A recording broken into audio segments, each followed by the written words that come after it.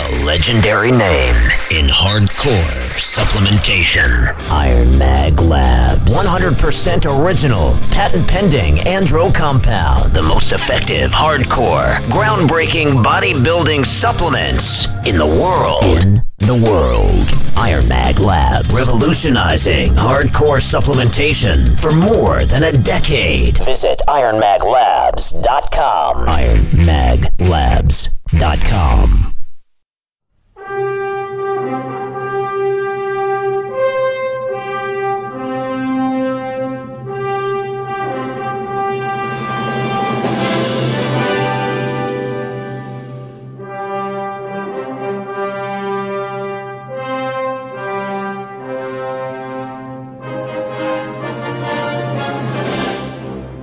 Welcome back to International Iron. I am your host, Jeff Roberts, and I am here as always with my co-host down in Australia, Lee Priest. What's up, Lee? Not much. Nice Saturday afternoon, yeah, it's just a bit after lunchtime here. Nice sunny day, but they're expecting a storm. So, yeah, yesterday a big storm come. Had to go get my bloody garbage bins. They were blown away. One of those where it's stinking hot all day and you get that downpour and wind for 30 minutes and then the sun comes back out and it's fucking stinking hot again. But down in Sydney it had trees blowing over and shit. All the damage was down Sydney way. So That sounds like Florida, where it's just beautiful and then it's like a tropical rainstorm for like 20 minutes and then it's beautiful again. That happens there? And Hawaii and many other places. I think it happens a bit in the south, doesn't it? I remember when I was in the south, it was like that really humid and a storm would come in and then it would fucking heat up again. Same as Brazil. Same as everywhere. Fuck it. Hate the world. It's like global warming. It must be global warming. It's the polar caps melting. Yeah. So you were doing some interesting reading as we were trying to fire this up. I was, yes. George the Animal Steel died. Yeah, 79. Can you believe it? It's too bad. He used to be funny.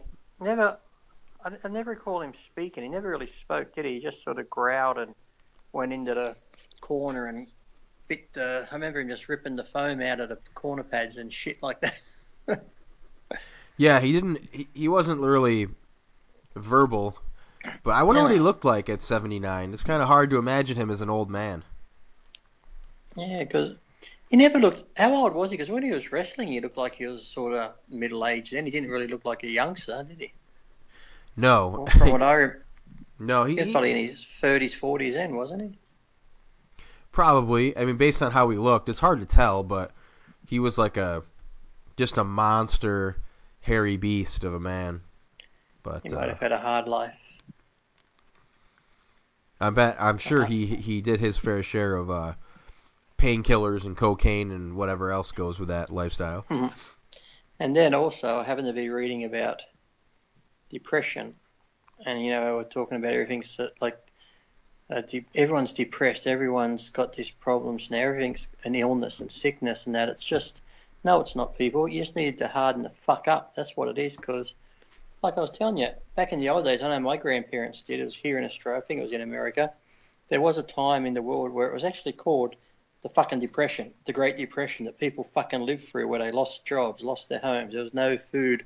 My grandparents used to eat like bread and dripping, just getting the fucking bread and dipping it into fat and the oil that's left over from when they used to have food to cook and shit like that. And you know what? They still went to work. They still raised their kids.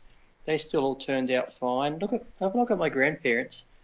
They took care of their family, even my mum and, us kids, the grandkids. They're always there. You could go over there, cook meals, they do everything for you. Never complained. Grandparents were always there. And they grew up in that era where shit was hard. Scrubbing boards. They didn't have washing machines. Cooking food was making stuff from scratch. There's no microwaves. Go bang the clothes on a rock. Go walk to the bloody grocery stores. Get on a bus. There's none of all these fucking luxuries that we have now. And they fucking survived. They were brought up in the times too where they used to get a fucking smack around the arse or the head if they were fucking bad. They were brought up through the time where they got fucking told you're going into the military and you're going to fight if your numbers got caught up on a certain date and birth. And they fucking survived. They didn't have depression. They weren't fucking killing themselves. They were fucking hardened up and they were fucking real people.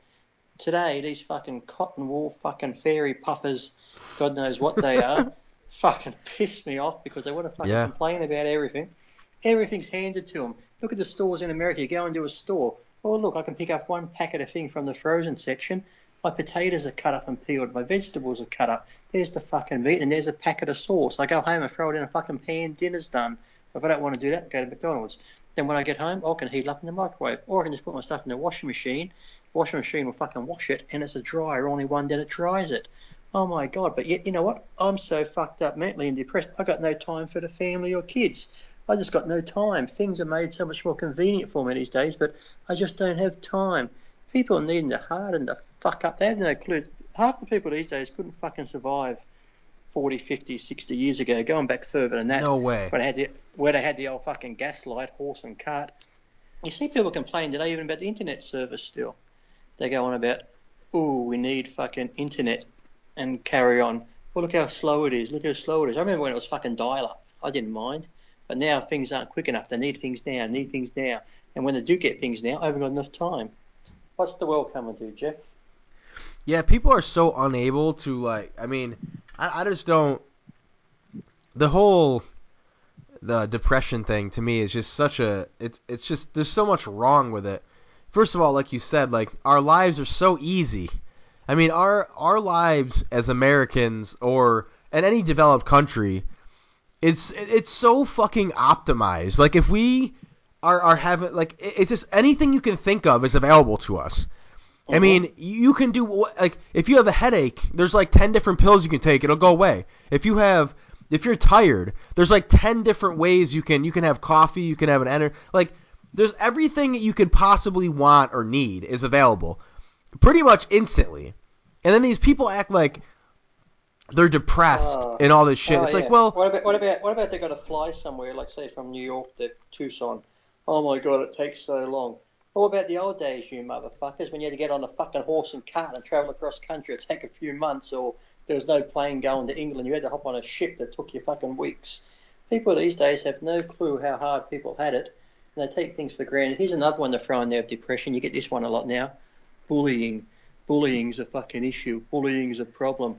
When I was growing up, it was called fucking names. It's what kids do. Sticks and stones may break my bones and all that shit. But there's one girl the other day, she's on Facebook, her family was on there having a thing because she committed suicide because she was bullied and that, and people from her school would go online and call her names and shit. It's Facebook then. Get the fuck off it. Or here's an idea. Just have your friends on your friends list. Block everybody else so people can't write shit to you. Why would you fucking kill yourself over Facebook is fucking beyond me. We never had that shit when I was growing up. It's probably half the people these days, their fucking depression comes from someone doesn't like me. I posted a picture, no one liked it, someone abused me. That's their biggest fucking issues in life that give people depression is fucking social media. Fuck me dead. It's movie stars coming out. We got to stop this epidemic of bullying. Oh, fuck off. and you know for sure, that bullying was way worse 20 years ago. There's no doubt. There's no doubt about it. The bullying that you hear about people who are like middle-aged now dealing with back in the day, nowadays the kids would be charged for like assault and shit.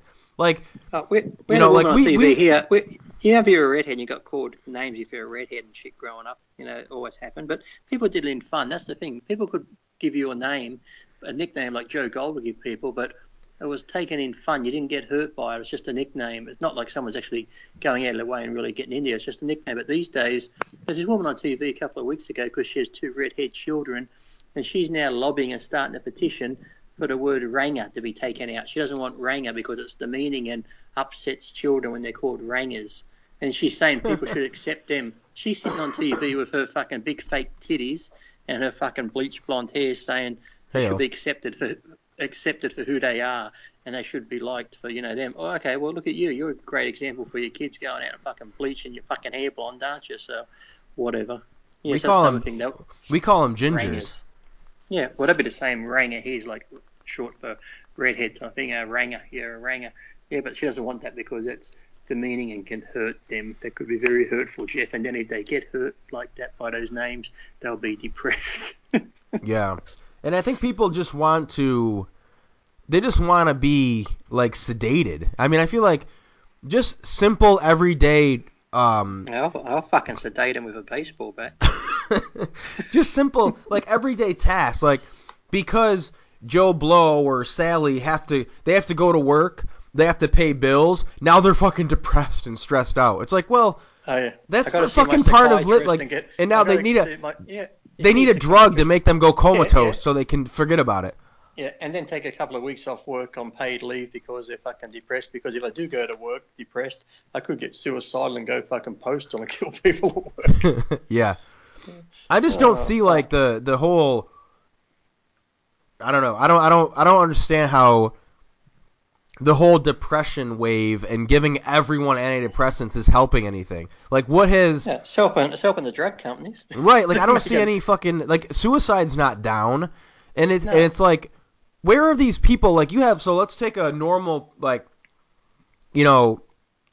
50-year-old woman or whatever, who says she needs Prozac or any of these antidepressants. I just don't see.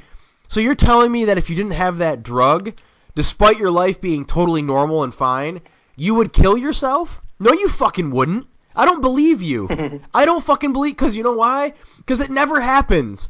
Where are the middle class normal people just offing themselves in the kitchen because they didn't have their, like, that doesn't fucking that's so unbelievably rare. Yet the percentage of people I know in America on antidepressants is super high. It's probably like 30% or some ridiculous number. But where are all the people killing themselves? So why are you really taking it? You're just taking it because you want to fucking take a drug and either you're doing it for like attention or you're doing it because it's like a. They can mix the drug with their alcohol on the weekends and be in happy land. It's like a crutch. It's like, oh well, I'm gonna, instead of feeling emotional when my boss tells me I didn't do a good job today, I'm just gonna be a fucking drone and not even feel anything. I'm gonna take my pills because you can't talk to me like that. Yeah. It's like when, now, when you watch those videos when Trump won, all those people crying and carrying on silly. Jesus Christ. That was hilarious. That was hilarious. I'm sure medications went up that week. I'm sure they did. But yeah, I don't know. I just think, I don't know. It's just craziness. It's so overdone, and like the way that everyone is medicated now is just fucking horrible. And most people don't see it. They're just like, oh, it's just part of our culture now, where everyone's on drugs and shit. It's like you America, but here in Australia, because have all these cancer places. Everyone's got a fucking cancer charity, so they're making millions and millions. Sure, some money goes back to the cancer research, but so are these people who are running these charities making all the money and doing this, doing that, travelling everywhere.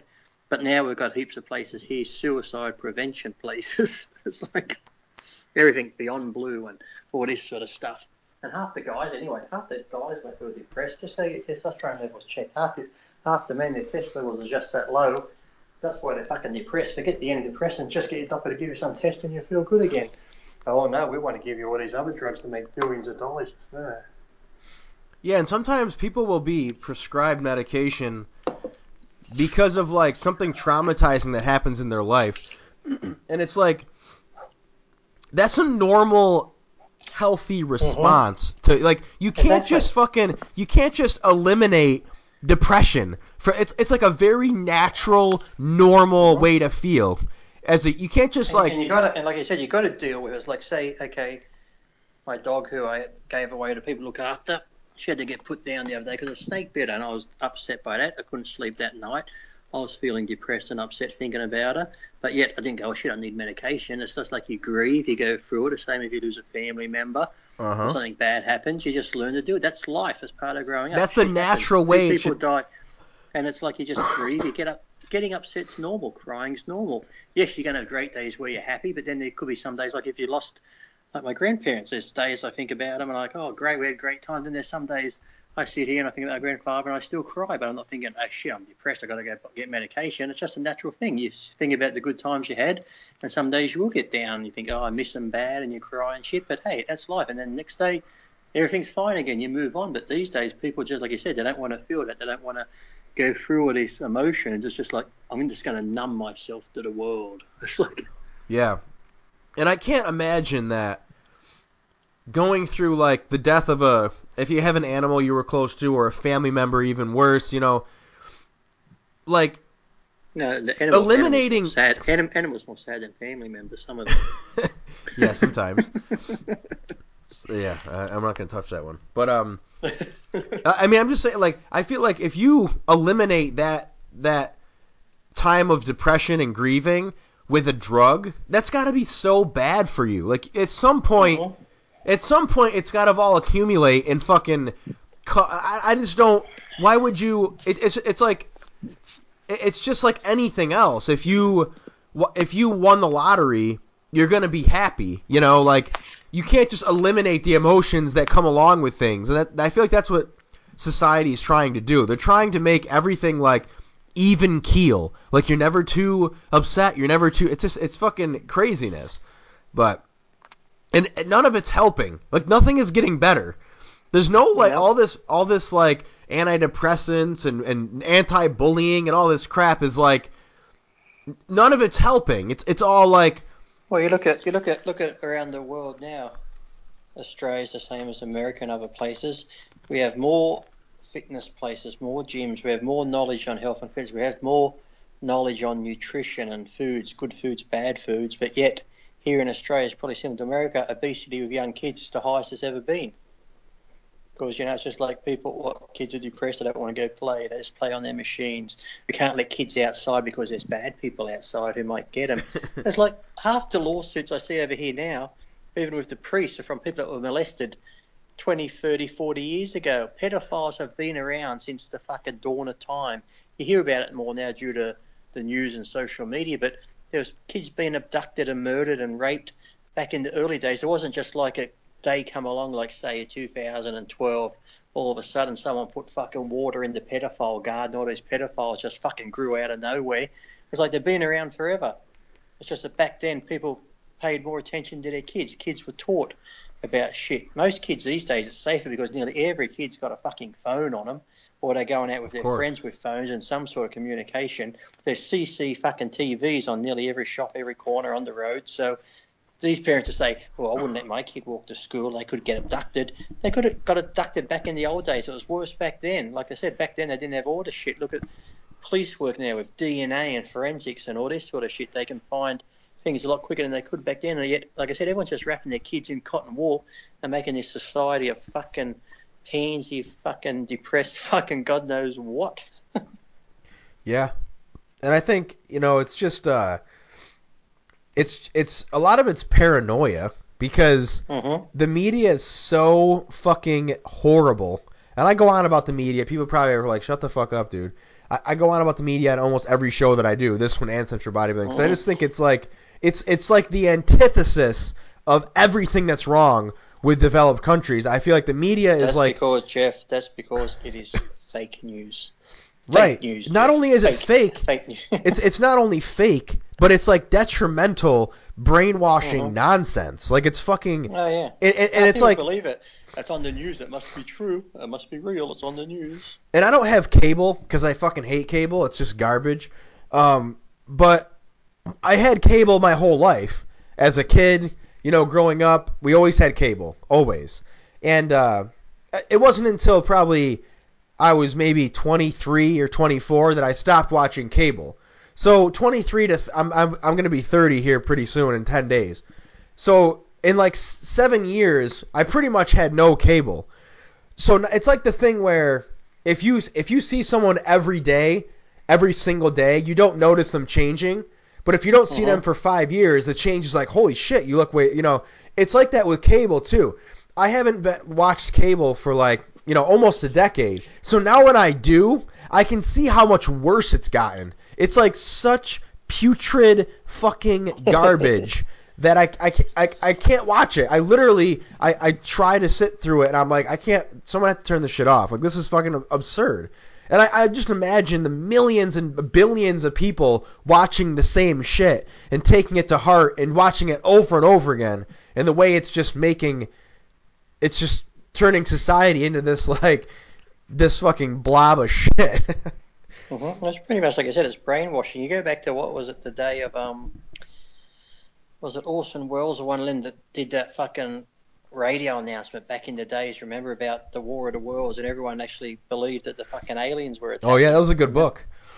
Yeah, but remember the actual story behind that, where he was actually Yeah. on the radio and Yep. was talking about it, reading it, and actually people thought it was true because it was on the radio. People going into mass hysteria, panicking, thinking the fucking aliens were actually fucking attacking, and they're just reading War of the Worlds. Yeah.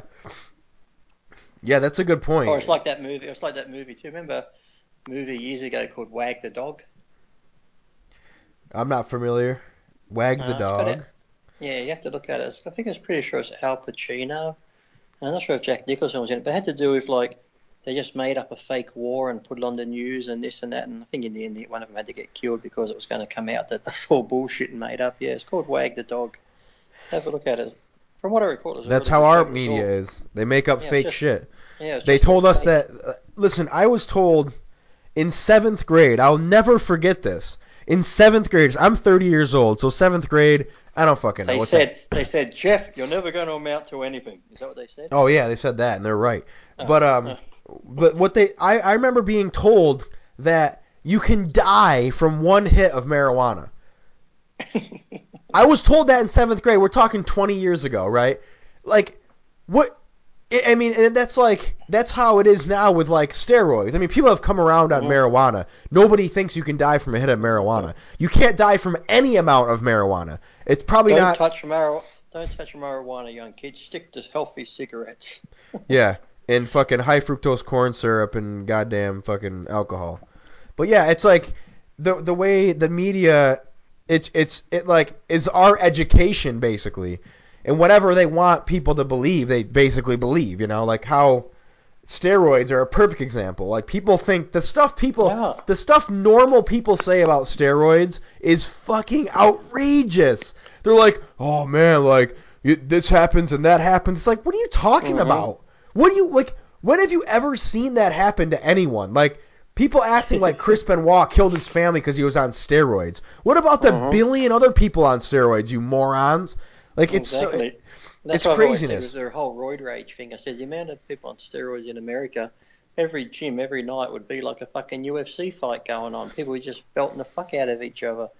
That's just, the whole What about thing's the just like millions of crazy. people who have rage and fucking kill other people who can't even they don't even know what steroids are? Like, don't be stupid. Like it's just so insane that people. They might have known someone who knew someone that goes to the gym that's taking steroids, Jeff, and it sort of rubbed off on Yeah, it could be. them. But yeah, I mean, I just feel like that's the whole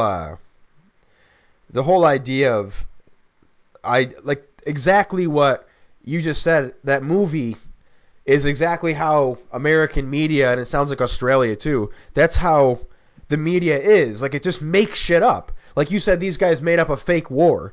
Like, this is how, like, I think the whole terrorism thing is fucking, it's a facade. It's fucking bullshit.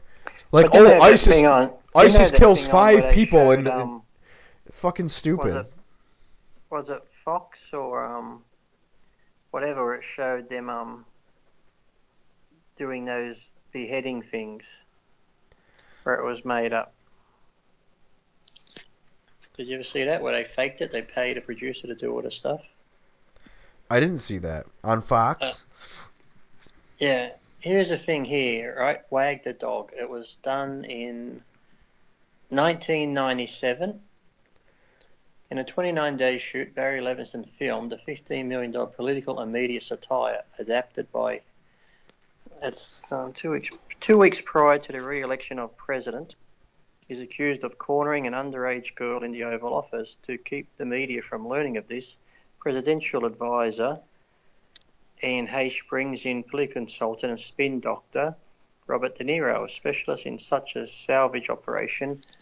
He suggests fabricating denials of the non-existent emergencies, such as denials about the B-3 bomber. The denial, of course, is true since the B-3 bomber exists. Then he visits the mansion of Hollywood producer Dustin Hoffman and gives him the assignment to create a patriotic campaign centered around the war in Albania. See, and then he assembles a creative team. Says who they are. The trendsetter, Dennis Leary, and songwriter Willie Nelson's in it. Treated like an ad campaign. The songs and symbols are transmitted directly from a Hollywood soundstage to CNN. The star of the campaign is a rescued pilot, in reality a psychotic military prisoner, Woody Harrelson, who's a ticking time bomb. The flag-waving song, The American Dream, was written by... so there you go. So that's what it's about. But it's actually a good movie. And I remember in the end, it's sort of a black comedy drama thing. I think in the end too, I'm not sure if it's Hoffman or De Niro. I remember him going to the limousine and having to go because I think you pretty much know that they're going to get killed because they don't want it all leaked out that, that it was all, they knew too much about it. Yeah, but they create this whole bullshit war and all this shit to cover up the presidential's fucking affair or whatever he did with an underage girl or something. Yeah. I mean, it's so easy to see that happening in modern society. Like they could do that very, very easily. I mean, all you have to do is, I don't know, it just would not be difficult at all for the media to fabricate something huge that's completely untrue. I mean, it wouldn't be hard, No, as soon as it hits TV, people are going to believe it. Right. Of course, because some random stranger speaking out of a box in your living room is definitely prime time fucking information. Momos. So, what else were we talking about? I guess that's it, huh? You made a post recently about how you're gonna give the weights a break and just do cardio. Yes, I've been doing that, yes. I go into the gym and first thing I do is 45 minutes on the treadmill. I get off the treadmill, then I might go and pick a machine or do something and just go, yeah, just some light pushing stuff or whatever. And then I'm like, oh, that's it, then I leave. That's it. Nice. Yeah. So, still no word on the surgery? No, not even thinking about it anymore. I'm getting depressed. I'm going to need medication if I think about it. Yeah. I'll send you over some of these good American Zoloft or something. comatose pills. Zoloft. Nah, Are you no. feeling depressed or down? I know. I just remember those commercials would come on TV. Yeah. Craziness. With like the fucking... It'll have like a flower with like a sad face on. Yeah. And That's then like funny, it'll show isn't the it? Zoloft box, and then it'll be like this bright sunny day and like all these happy critters. Like what the fuck? It's crazy. So have you lost any weight? I'm like, I weighed myself about 95, 96 kilos. Okay, so about was that 205, something like that? Sure, I don't know. Let me see on my calculator. Say 9 times 2.2, 211. 211. Beast. 211. Huh. Yeah. So I think that people really responded to that statement, didn't they? Yeah, there's some. Yeah, I said for now. I said for now until that meaning Right. until the surgery's done and I feel better and stuff like that. Because going to the gym just trying to do shit, I walk in there, I'm just like, I don't think I better do that. And sure enough, I can't do it, so I try something else. So I just keep getting pissed off because I couldn't do shit. And then by the time I went to do cardio, I'm like, I don't feel like doing cardio now. So now I do the opposite. I go do cardio for a longer time and then maybe just light machines, cables for 30 minutes, and then I'm out of there. So that's the new approach for now.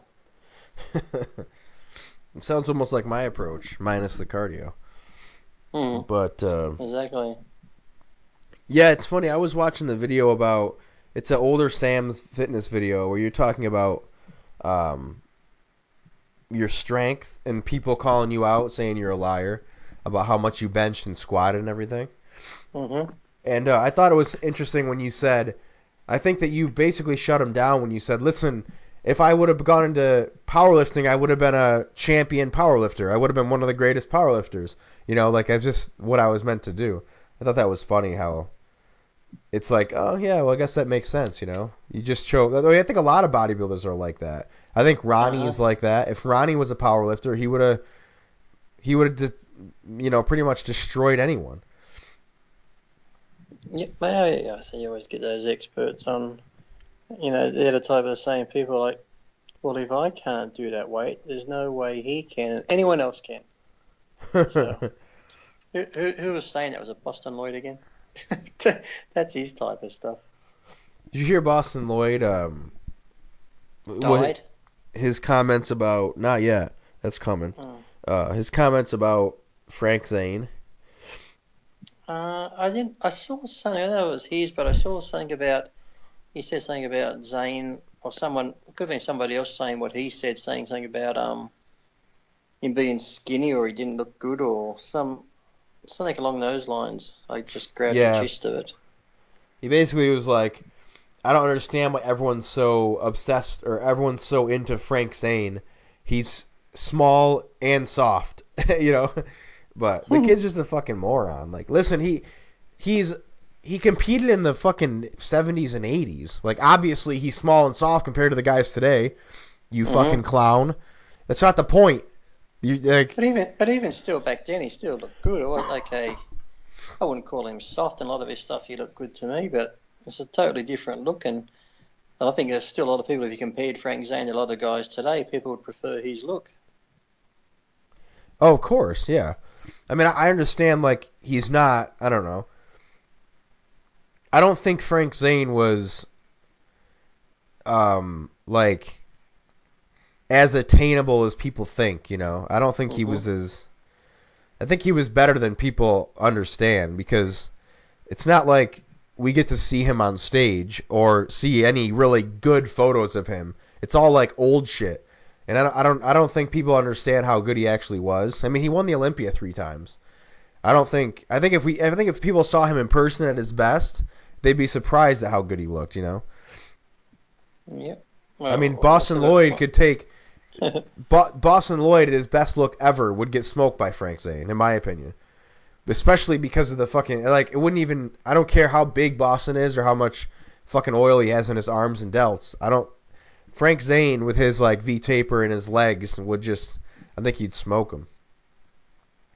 Yep. Well, it's funny how someone like Boston just, I don't know, he just talks shit about nearly everyone. And everyone who talks shit about it is people that have all accomplished something and done well in bodybuilding. It's just like, he's not just picking a random guy who's never competed and looks shit and going, this guy's shit.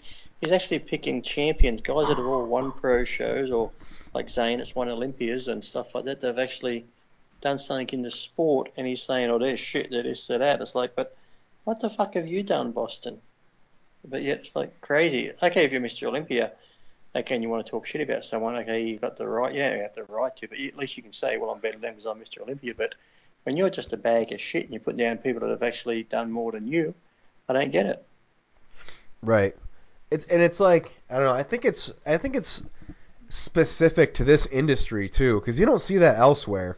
I mean, I just can't imagine like a young, I don't even know, like somebody who's into football, like American football, being, you know, talking shit about one of the old timers like Jim Brown or one of the guys who, oh, he could. It's just like, it's like bodybuilding is the only sport where that bullshit goes on. Like, for him to talk shit about you would be like, I don't even know. It'd be like a Division 3 basketball player talking shit about Allen Iverson. Like, what do you like? You're not even in the same stratosphere. It's like you guys do the same thing, except he is like a world champion, elite legend, and you're just a fucking Momo that can't do shit. It's just like, what is that? And people listen to him. It's fucking retarded.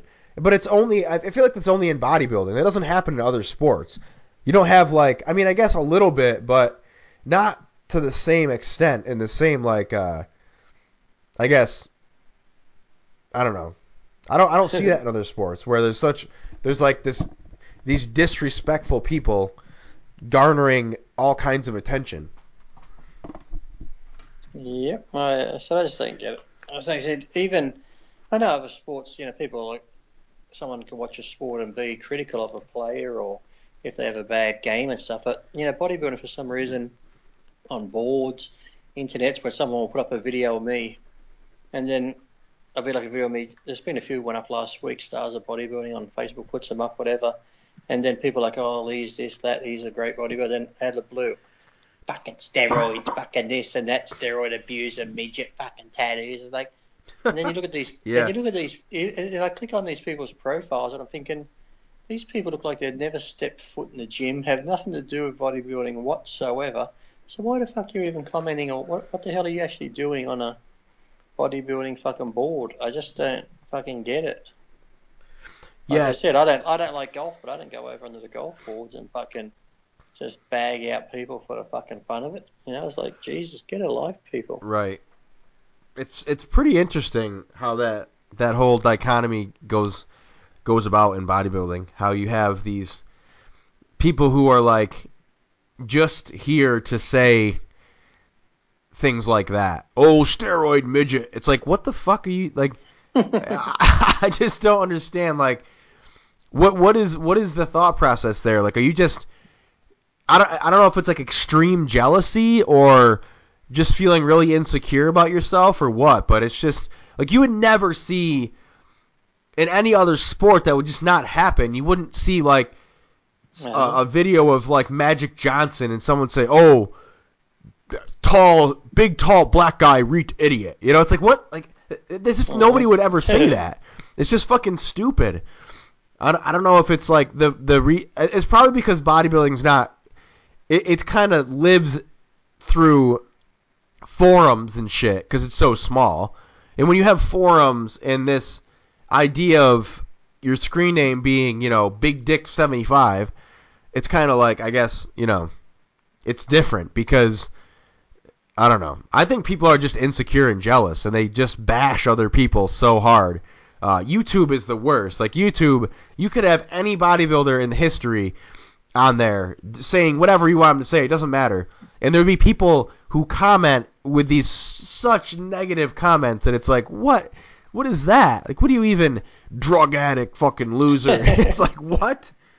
And then it's like these world champion athletes who have dedicated their life to something and gotten, like, been very successful. Drug addict fucking steroid loser. It's like, what? Mm-hmm. But, it's just... I say you get all the good ones, and in between they jump up where it's just all those comments. I'm thinking, why? Why even bother? It's like, yeah. It's like crazy. The only person in the industry I've really like bashed is Boston Lloyd. I mean, I guess Rich Piana too, just because they both I think are like, I think they're both like just what's wrong with bodybuilding. I look at it like, so, 20 years ago bodybuilders were looking up to Arnold and Stallone, Lee Haney, these like epic men, and now they're looking up to Boston Lloyd and Rich Piana. So where does that leave the industry? Think about it. I mean, if you have a 19-year-old wannabe bodybuilder who's coming up in the industry right now, or 18, and he's really into training, who is he going to stumble upon in our industry? It's going to be fucking Rich Piana and these clowns. And that's like the worst thing you could ever happen. I mean, there's no worse person to get bodybuilding advice from than fucking Rich Piana. I mean, come on now. Well, that's a sad thing because you go to these expos these days and you could have someone like Samir Banua or Lee Haney and all them. Sure, they're going to have lines, but yet you're going to have someone like the Pianas and Boston Lloyd idiot going to have a huge line there just because for some reason idiots are drawn to him. So you're going to have someone here with all the knowledge in the world, 8-time Mr. Olympia Lee Haney, got half the people that Boston Lloyd has, and I'm thinking, what the fuck where did this fucking go wrong all of a sudden? Like, what happened to this sport? Yeah. Like, fucking hell. You get a YouTube channel, you go in there and talk rubbish and show yourself injecting and blah, blah, blah, and people fucking follow you and want to know all about drugs and garbage like that. It's just... And the What baffles biggest, the mind? one of the biggest bodybuilding magazines ever is fucking not paying their people and bankrupt and shit. And we got Boston Lloyd, and it's a mess. It's strange. We need Lee Priest back. Yes. Yeah. All right, let's get into these questions. This guy, Christopher. Hopefully you know what he's talking about, because I'm not really sure. Can you discuss more about... You haven't told me yet. Can you discuss more about the picture Samir Bannout posted about you don't need steroids to get that big? You wrote something about learning to control your mind, ? Greetings from Sweden. Your biggest fan from Sweden. Just trying to remember. That seems like a whole abbreviation of what Samir wrote, but I think that was a picture. It could have been like from the back in those days where, where people were, the Frank Zane type look and stuff like that. I think it's just saying you don't need steroids to get a certain look. And I think I just commented saying, no, you don't. If you've got the genetics and you train properly and what I've said before, you get the rest, the proper nutrition and train your ass off, you can build a great physique without the drugs. But then if you get to that point where you're going to need the drugs or take them because other pros are taking them, then it's only going to assist you. But so I was just saying, you just got to use your fucking mind and believe that you can do it if you have everything else in place, like your genetics, your training, the nutrition. Then you can do it. Don't be one of those people that just goes, I can't get that big to build muscle. I got to take steroids. I got to take steroids, and then that's all you think about is taking steroids, and all you're worried about is taking steroids. So, well, I can't train without them. This sort of stuff. I think that's what the gist of the thing was that I chimed in on. We got to get him on the show. Samir. Yes. I remember when he made that comeback at the Masters. I was really excited to see him, but he didn't really show up that great. He looked pretty impressive, though, for a 53-year-old or whatever it was at the time. Yeah, still looks pretty good today. Samir keeps in shape. Speaking of which, Kevin Levrone is out there squatting 450 for reps. What do you think about that? I saw that. I saw him doing the full plates there. More than I'm doing. Lee, who do you think has better genetics for the sport of bodybuilding, you or Kevin? It's hard to say. I think we both, in our own way, have the genetics, so it's hard to say, whether he's a better than mine. I know at the moment his mindset's probably a lot better than mine, so I think if you've got that good genetics where you can, he took that time off and he came back. I took off those 7 years and came back, won the universe, so my mind was in it then. So I think a lot of it, you can have the genetics and you can have everything. That's where it comes back to what I posted on Thing. If you don't have that mindset and the believing in yourself and having that I can do this and having that mindset to push yourself through the pain, get over those obstacles where, okay, as you're getting older too, the weights might not be the same as you lifted when you're younger, so that can sometimes be depressing, or you might have to change your training to suit your body because things are changing. So it's hard to say. I'm sure we both have great genetics, so it's just like I said, a lot of it can come down to your mental attitude and sometimes more than the fucking genetics side or if you've got the good genetics already, then it could come down to, if two people had the same genetics, say you had two twins and their genetics were exactly the same, then it's just going to come down to their mental attitude. Somebody could really want it bad and all they do is train, sleep and live their lifestyle. The other brother could train, but then he likes to do a bit of partying on the side and this and that. And he might not have that mental toughness. So the guy who has the mental toughness is going to be a lot better champion than the one who's just fucking around.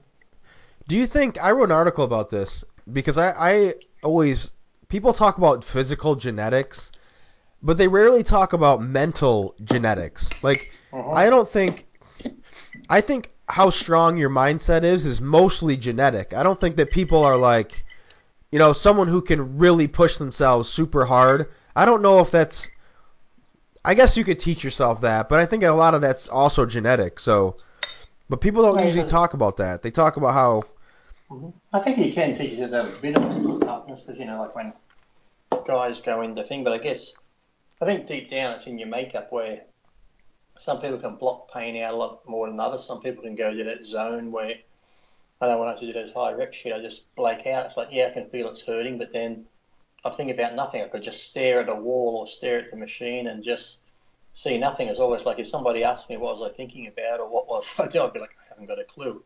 It's almost like an out-of-body experience where you just don't realise, you know, you're doing something. I'm pushing a weight, but yet I'm sort of, it's almost like you've left your body and it's just on autopilot. So I guess that's the same with in the military and stuff like that. You have those guys who can become, you know, the top SAS guys and here in Australia and whatever, or those, you know, the ones that go through and become the top Marines and stuff who go into the, you know, you have those things where they go to the hard training. You have the guys that can go through that training and be pushed to the limit, and they have a breaking point, everybody does, but yet they can sort of go further. And okay, even with the pain and everything else, they can sort of have that mental toughness to go past, whereas a lot of guys will drop out. And you think, okay, a lot of guys in the military, you're talking about an elite, you know, special elite force team there where I'm sure they're all tough, but then it's like you said, when you're talking about the toughest of the tough, it's going to come down to that mental toughness. And like you said, some people can just do it a lot better than others, blocking it out and go to those places and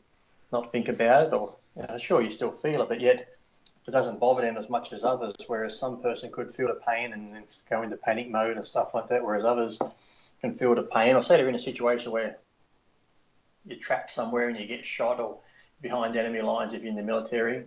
Some people can be like, okay, I assess the situation. This is what I got to do to get out of it. I got to do this, this, this, and this. And then you could have another person who is a good soldier, but yet when they get in that situation, could slowly start coming apart because of their mental toughness or the way they process stuff might not be as good as the other person. So if you understand what I'm saying. Yeah, I do. I do understand what you're saying. I had a similar. Good, then explain it to me because I haven't got a fucking clue. I think people's mindsets are like, I don't know. I think it's a lot about removing like negative thoughts when you're trying to do something. Like I remember when I was powerlifting before doing a max lift at a meet, there was no like. I never thought about how heavy the weight was going to be. I never thought about the people watching. I never thought about anything except that weight's going to fucking come off the floor. That's it. Mm-hmm. Like there's no other nothing else was in my mind at all. All I thought about for those like that minute or so was that weight is going to fucking come off the floor and that's it. That's all she wrote, well, you know. that's how it's got to be because I know when I used to squat heavy, all I'm thinking about is, okay, I'm going under the bar, I'm going to go down and come back up, go down and come back up. Lately, when I was trying to squat again, or even a few years back, I'd get under the bar, I'd walk back and go, oh, that feels uncomfortable. I'd go down for the first rep, oh, that feels a little bit sore in my back or my knee. And like I said, once you start thinking other shit, you're fucking gone, you've lost it. There's no way you're going to do a good set, your mind's not in it. Like I said, when you go to do something, like you said, all you do is, you know what you got to do and you go and do it. It's sort of like it becomes second nature to you. All I've got to do is just push the weight up, go back down, push the weight up. Once your mind starts thinking, I know when I used to squat sometimes and I'd have a good set, but then my next set, I'd go down for the first rep and I'd feel like a little thing in my knee. And once I think, oh, my knee, and once my mind went to my knee, that was it. The whole set was fucked. It felt twice as heavy. I couldn't get into the zone to do it. I just put it back and go, fuck it, that was a shit set. So, yeah, your mind, people don't understand how powerful your mind is. Like I said, when you see those shows on, when they do experiments on the human mind and put electrodes on it, the small percentage of it that we actually use is fucking incredible compared to, like I said, if we could unlock the mind and everything else, God, we could be moving things telepathically and God knows what else we could do. Yeah, I think that doubt is what makes us not use our entire mind. Because like you talk about the grandmother that picks up a car to save somebody. Like she didn't all of a sudden get physically strong. That was what happened was her mind totally 100% focused on doing one single thing. All her energy, power, everything in her being focused on one thing. And she was able to lift a car, which should never happen, you know. Whereas somebody trying to do, in a normal situation, if you try to do that, you're thinking about, oh, it's so heavy, I'm going to hurt my back. How do I grip it? I'm never going to be able to do it. It's like you said, it's just, especially too when they reckon when someone's in trouble or someone's pinned under a car, you don't think about it. The adrenaline kicks in, the mind kicks in, and all you're thinking is, I have to get this car off that person. Exactly. I have to get this off that person. And that's what you do. You go do it, you pick it up, and then when you put it down yourself, you're probably thinking, fucking hell, how the hell did I do that? Yeah.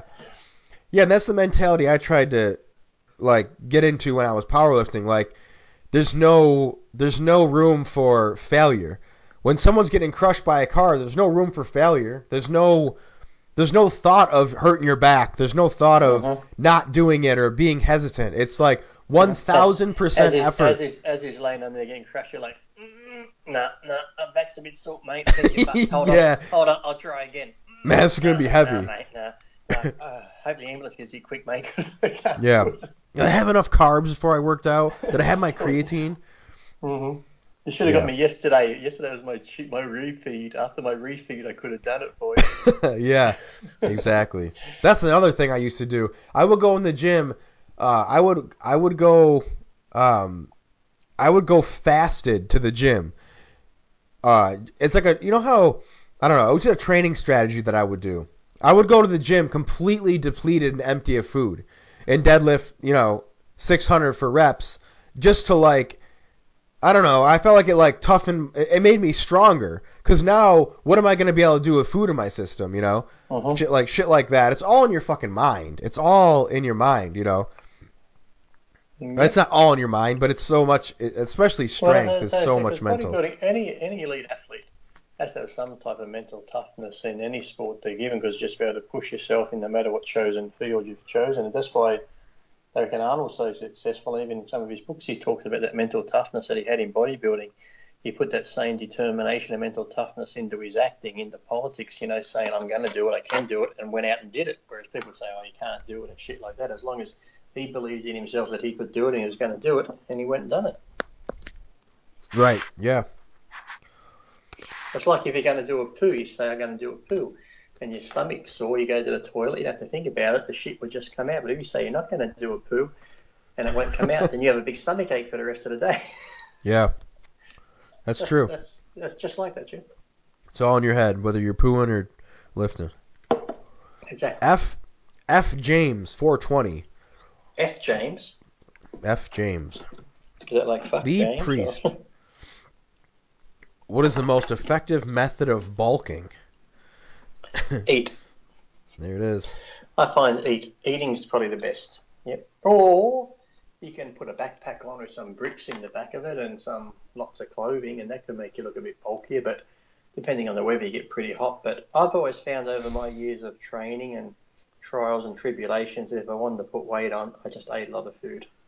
Yes, I'd recommend that. I'd give that a go. Nice. I can't be more plainer than that. It's like, Yeah, I like one of the things that Rich Piana said that I really like. Probably the only thing he's ever said that I really liked. Are those your antidepressant pills? that's actually, I'm shaking the salt on the cashew nuts inside a glass jar. That could have been, guess what Lee's doing? What's this? Cashew nuts. Now count how many's in there. But yeah, one thing. I buy them just to snack on, because they've got salt on them. Then I might have some, and then you keep having them just because it's got salt on it. Yeah, I'm a huge salt addict. I love salt.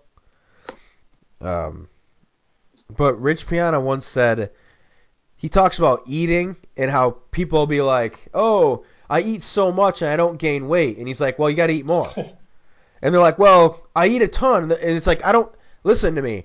It doesn't matter how much you're eating. I don't care. If you're not gaining weight, you have to eat more. Period. That's it. There's nothing else to discuss. And when I was like where I grew up, people always asked me for fucking advice and stuff, and I would tell them that, and they're like, "Well, I already eat a ton." I'm like, "Okay, well, if you're just gonna tell me that, then you're not gonna gain weight, I guess. You have to eat more if you're not gaining weight. It's that simple. Like, don't tell me how much you're already eating. I don't care how much you're already eating." Whatever they're eating, then they need to add in a couple of those fucking Weeder Mega Mass 5000 shakes. There you go. Free at Emmerdale, there's an extra 15,000 calories. You'll start gaining weight. Gaining something. Ugh. This guy, man, I can't say this name. Fabio Caccarodudo. Dido? Fabio Cockblock. He calls you Monster Lee Priest. Are you coming to the Arnold Classic Brazil this year or not? No. I haven't been invited. I've never been asked, so I'm guessing no. Negatory on that. I don't even get invited or go to the Arnold Classic in Australia. Actually, Black Skull did ask me the other day would I be able to go? I said, well, why wouldn't I be? Because the people who are thinking about bringing Black Skull into the country will have a booth there. They're not going to have Black Skull there, but they're going to have a booth there. And I said, well, here's an idea. Why don't you ask Tony Doherty and see if I'm welcome to go there? I couldn't see why I wouldn't be, because he says he's my friend and it's an expo. So, but sometimes you just don't want to go anyway, because it's just bodybuilding people walking around like, Do you think he'll say yes? don't know. It'd be interesting to see, wouldn't it? Yeah, I don't know. I feel like Tony is I don't know. I find it hard to believe that he would say no because of political stuff. Like, he doesn't seem... I don't know. He just doesn't seem like that type of guy. He seems more like a straight shooter, but who knows. This is a good one. Caleb Dean, 92. If you had to choose your favorite bodybuilder from today's ranks, who would it be? Please don't answer, I don't have one. Well, what's my answer? I don't have one. My favourite bodybuilder. Let's see. Well, he's not really doing the Olympia anymore, but I'd probably say Kai, if he got his act together and come in, like I've said before, super shredded and hard, and that he's the one I'd like to see, who I believe could win the Olympia if he got his act together. So I'd probably have to say Kai Green, because I can't say none. So I'd say Kai. Interesting. I think it would be very, very, very entertaining to see you and Kai Green kind of go back and forth. I think that'd be very interesting. All right. He actually had a pretty cool video on Generation Iron with I don't know, it was interesting, I guess. I guess cool isn't the right word. With Steve Weinberger, where they're talking about like Kai's basically saying that bodybuilding's dying, and Steve's saying it's not. Did you see that? No, I haven't seen that bit. Is this for the new Generation Iron 2? Or is it just... Is that really happening? Yeah, I saw the preview. Actually, the preview looks a bit better than the first one, or is that just where they do that filming in the East Coast Mecca, whatever it is? The preview for the first one looked good too, so that's no. Oh, it didn't. It was shit. But yeah, it was kind of interesting. Steve Weinberger was, I don't know.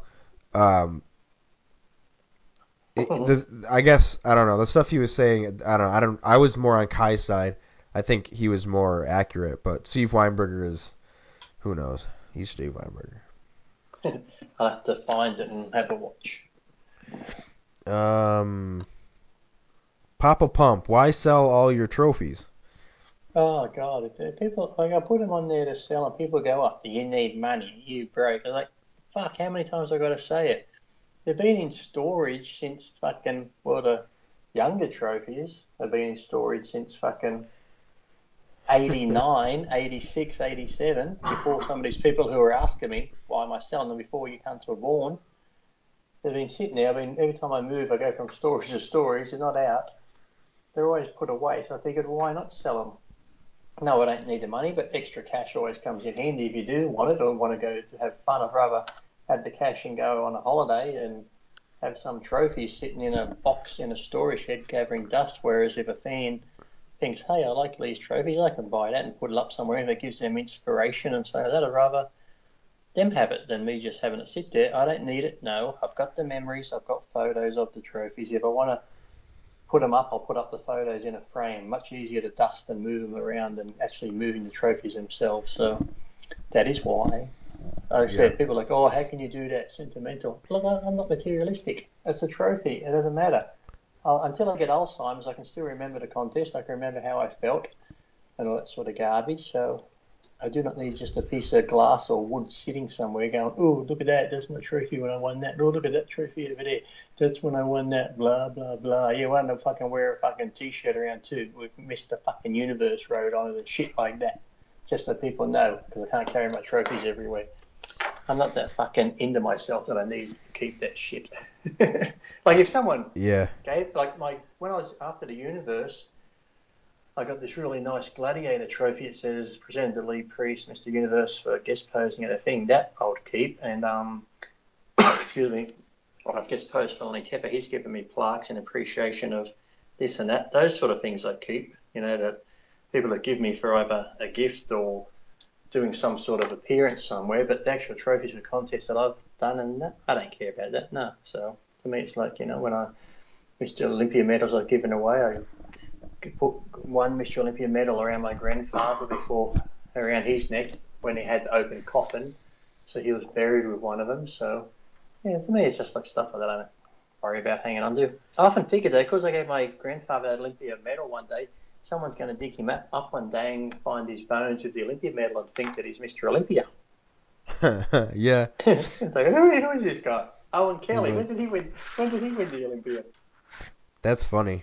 I actually was going to ask you if you have any like memorabilia that maybe is not a trophy that you do like has a special meaning to you, but you just answered it. So yeah, Yeah, I think more that stuff like that. I've got like a plaque when I was living in Texas, and signed by President Bush, making me honorary Texan. So things like that. And then when I was up in Alaska doing appearances up there, I went out to Fort Wainwright, and they gave me this thing when I went to the sniper thing. They gave me this case open up. It's got like the little American seal in it, and then the Fort Wainwright bear emblem or whatever it was, and then the sniper rifle type badge thing in this nice little leather case. So things like that people give me, I keep. But just the actual trophies themselves that I've won, it's just like, nah, I won them. I did it. I was there. I remember it. So no, so it doesn't really mean much to me. Like I said, I can remember it all. But gifts like that other people give me, I appreciate them, and they're the things that I hold on to.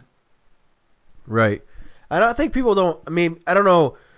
This guy who asked this question, I don't know if he's like really very good at anything. But when you're really good at something, like that gives trophies, you end up getting so many fucking trophies.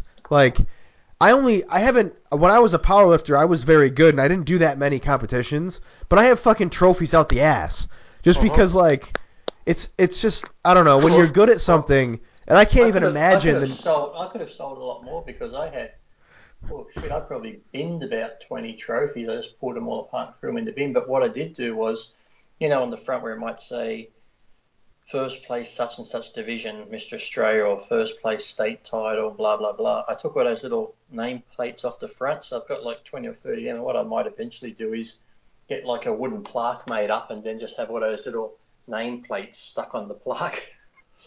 yeah, that would be cool. Yeah, rather Because than yeah, having like you actual end up trophies. you accumulate so many fucking trophies and they're just like pieces Oh, of metal or plastic, and it's like, I think, I don't know, it's like living in the past. Like I have trophies in my office, like I'm looking at them right now. And it's just, even looking at them now, having this conversation, they kind of seem foolish sitting there. Like it's almost like, it's just like, I don't know, that is it sitting beside your Dunce of the Year award?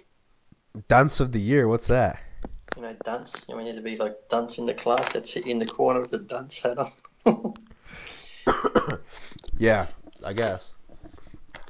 Is But it an I guess Australian I don't thing? know. There's certain things. I guess like for my first competition, like the plaque I got there, I guess is sort of special. But even that is really, it's really not. Like the memory of it is so much more powerful than this fucking stupid plaque that says, you know, first place deadlift. I don't know, 2006. But 2006. That's not that long ago. that was my first meet, 2006. Oh my God, That's that's 11 no years wonder. ago. I was I just sold my Ironman trophy to a guy in Cincinnati, Ohio. I got to send it off Monday, and that was 2006. yeah, I got yeah, I another was trophy here, 19. guys coming to pick it up tomorrow, and it says sponsored by Southern Cross Hotels. 1986 UBBA Sydney Bodybuilding Classic. First place schoolboys division, Lee Priest. My very first trophy. People are like, why did you read that for? Why did you read that for? Because I got a photo of me helping, and that needs a trophy. It's been in storage for 4 fingers. The first, I got it out today and cleaned it up. The first time it's seen the light of day in God knows how long. Yeah, that's cool. Uh, everything is peachy. Okay. What is your favorite cycle? Ah, life cycle. They're pretty good. Do they still make life cycles? I like them. You probably. My favourite cycle. What sort of question's that? I don't have a favourite cycle. It's not like I'm going to take a bit of gear and go, oh shit, that's it, let me write this down. Fucking Dear Diary, this is my favourite cycle. Fucking Decker, Diana Bowl, and God knows what. No, I don't have a favourite cycle. It's stuff, when it comes to drugs, it's something that, okay, to be competitive in the pro ranks when everyone else has great genetics and you have good genetics and they're on gear, you've got to take gear. It's just something that you had to do. It wasn't something that I loved doing or thought, yeah, I can't wait to go on a cycle and do this and do that, or I love this combination. I hear guys saying, oh, fuck yeah, I love stack and tren and this and shit. I'm like, get a fucking life, people. It's like, having it. And in my day-to-day life, I never think about steroids or taking them or wanting to take them. The only time I think about it is when somebody writes, oh, steroids on a com. I go, have a laugh because I see the word steroid and think, oh, that's a good fucking comment. Never heard that before. So they don't even come into my daily thoughts, steroids. I was like, I don't have a favourite cycle because to this day, steroids and taking drugs or talking about drugs has never fucking interested me. It's got to be the most mundane thing. And when I see people even on the Australian boards, I think I did my first cycle, what should I take? And everyone gives them their advice or on about this or something else about drugs. I'm thinking, fuck hell, mate, just go on. If you want to try it, go try it. Try and error.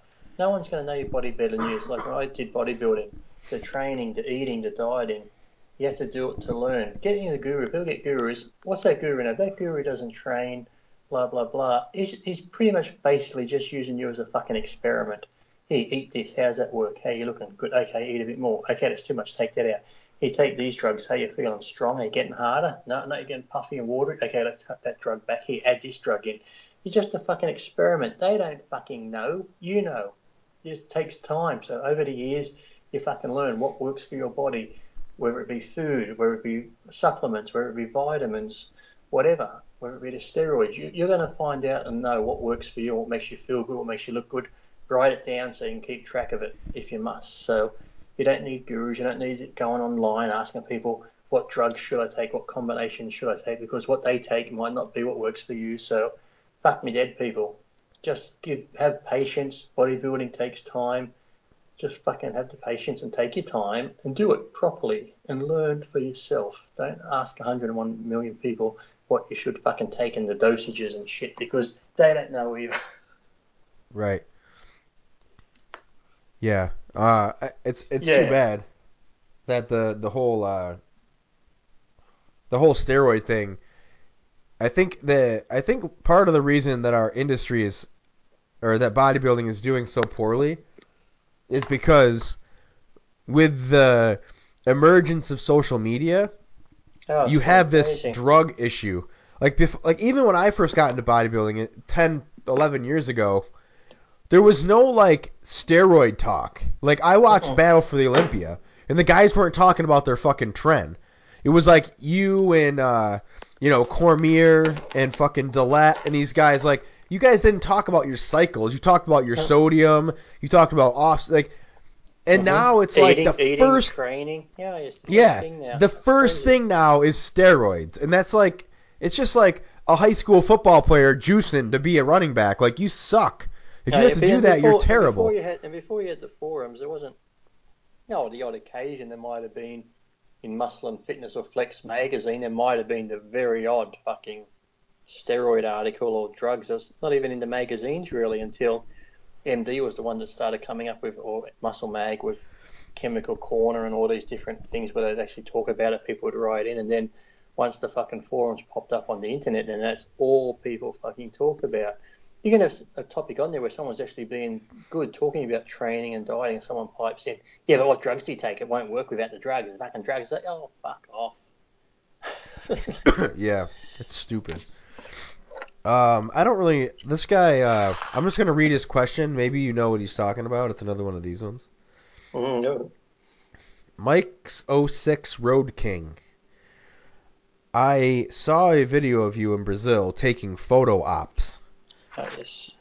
The dude that told you to take your shirt off and you came back with a tank top. My question is, did you leave the gym pissed off? No. That was for the reality series I did in Brazil. Oh, this was going back '06 or so. We're just travelling around Brazil for 2 weeks, doing appearances, seminars. I had to go to a big opening of a outdoor gym like Muscle Beach for the underprivileged kids and that. The mayor of the town in Victoria, and that was there to open it. And then on the way back, they said, "Oh, you can just stop at a gym and say hi to some people." So we go into this gym to say hi. The next thing I turn up and there's tons of people waiting. They've promoted it that I'm going to be there. I thought it was just a hi, come in and say hello to this gym owner. and the camera crews are there, so I don't want to do an interview. We can do so. I do some training. I'm getting annoyed now because they ask me some questions and can you take your shirt off? No, I'm not taking my shirt off. Oh, we want to see your shirt off. I'm not taking it off. So I went up the heaviest dumbbells the gym had. I pumped out a set, put them on the ground, said, there you go. Oh, come on, see it. And I kept half and half. And I'm like, oh, fucking hell. So I said, I'm not taking it off. I said, give me a tank top, someone. And this guy who was sweating in the gym with a sweaty tank top gives me his tank top filled with sweat. But then someone goes, I'll get you another one. So they got me another one. So I put a tank top on and just did the fucking set again. And that was it. And then that was all. Then I put my shirt on and left. I just hate being like I saw that video. I know ambushed. that video. Yeah, ambushed with shit like that. It's just like, I was just still laughing to myself, but I just think, oh fuck, now what do you want? I'll play along with it. People, I think on the video it says Lee Priest gets pissed off and annoyed, which I really wasn't. I was just sort of annoyed that they kept saying take your shirt off. But I did what they asked and that sort of thing. Is just the thing. If you don't, then you'll be an asshole. But I'm not one of these people. People think if you're a bodybuilder, you love posing and love flexing. And I saw someone put online, and he didn't comment on it once I commented back because someone put up some photos and that, and they go, oh yeah, Lee Priest come to our gym. It must have been I was in England. The guy's a fucking asshole. He come to do a seminar at our gym and he wouldn't fucking take his shirt off. I'm like, all right, yes, because I come there to do a seminar. I wasn't there to do a contest. I wasn't there to do a guest posing or pose. I'm not one of those people that goes around flexing or, doing, whatever they say. You know what I mean? Yeah, Some people love the pose. Oh, I get my shirt off. I don't like doing that. Even if someone says, can you flex your arm? I don't like doing that. To me, that just seems like showing off. I'm not that type of person. If I'm on stage doing a contest, okay, yes, I'm going to do it on stage because that's what I have to do in the competition. But in my everyday life, no, I'm not going to take my shirt off and flex an arm. I don't even like going to the beach taking my shirt off and then people look at me. I'm not that type of person. But yet, this guy's like, he was a fucking arsehole because he wouldn't take his shirt off at the gym and pose for us. It's like, yeah. I know, if I can't even imagine. Imagine Usain Bolt if he comes to visit your gym. Usain, go at the front and fucking sprint 100 meters. Let's see how fast you can run. He ain't gonna fucking do that. He's gonna tell you to fuck off. Yeah, it's like Jesus. I can't imagine having a physique like yours, because even with like the pathetic little muscle that I have, I think I don't like that shit either. I don't like taking my shirt off at the beach and thinking that I don't know. I don't like that either. I don't. Oh, you just know you're being judged. It could be a stinking hot day like where it was here last week in the 40s. Yeah. I could go somewhere and I'm thinking, oh, gee, it'd be nice to take my shirt off, but I won't because as soon as I did, I look at him, steroids, showing off, blah, blah, blah. You get a skinny guy, a guy who's fucking obese can take their shirts off and no one says, boo, that's just normal. They're taking their shirt off because they're hot. Well, guess what, people? Just because I have muscles, I'm still fucking human. I get hot too and I like to take my shirt off. I'm not doing it for any other reason apart from I'm fucking hot, but I don't because I don't want to be looked at, so I just sweat. Yeah. I think it comes with age a little bit too, but I don't know. I guess I'm the same way. Like I train, but generally the ones with a hoodie on almost every day. Yeah. But generally the ones who give us the bad name are the ones who have that little bit of muscle, look like a fucking greyhound dying of fucking starvation, and they're the ones that strut around with their sleeves rolled up, the tank tops on at the gym, that fucking lat syndrome walking through the malls and shit. So people see that type of thing, go, fuck, look at these bodybuilders poses, and that gives everyone the fucking bad name. So when they see someone like me who is just a fucking normal everyday guy, oh, here's one of those bodybuilders, fucking ego, this and that. It's like, no, that couldn't be further from the truth. Right. So, this is super random, but this just popped into my head. I recently heard an Australian kid say that he was talking about chocolate, and he said that American chocolate was fucking terrible. Can you relate to that? Is the chocolate in Australia way better than in America? Yeah, I think the chocolate in Australia and England is more, how would you say, milky, creamy, just tastes richer. Whereas some of the chocolates I did have in America tasted sort of artificial, almost like a fake type chocolate. Fake chocolate. You got fake chocolate with your fake fucking news in America. Yeah, fake. I could see that. I could totally see that. Yeah, so I think there were a couple of them that I had over there that weren't bad, but whether they were American chocolates or not, I don't know, or imported. But yeah, I have to find English, Australian, and some of the ones from like German style chocolates over there. I think whether it's just they use different oils or more milk solids or creamier type creams or whatever they put in it compared to. There were a few in America I had, and I'm like, this tastes more like the wrapper of chocolate coming than actual chocolate.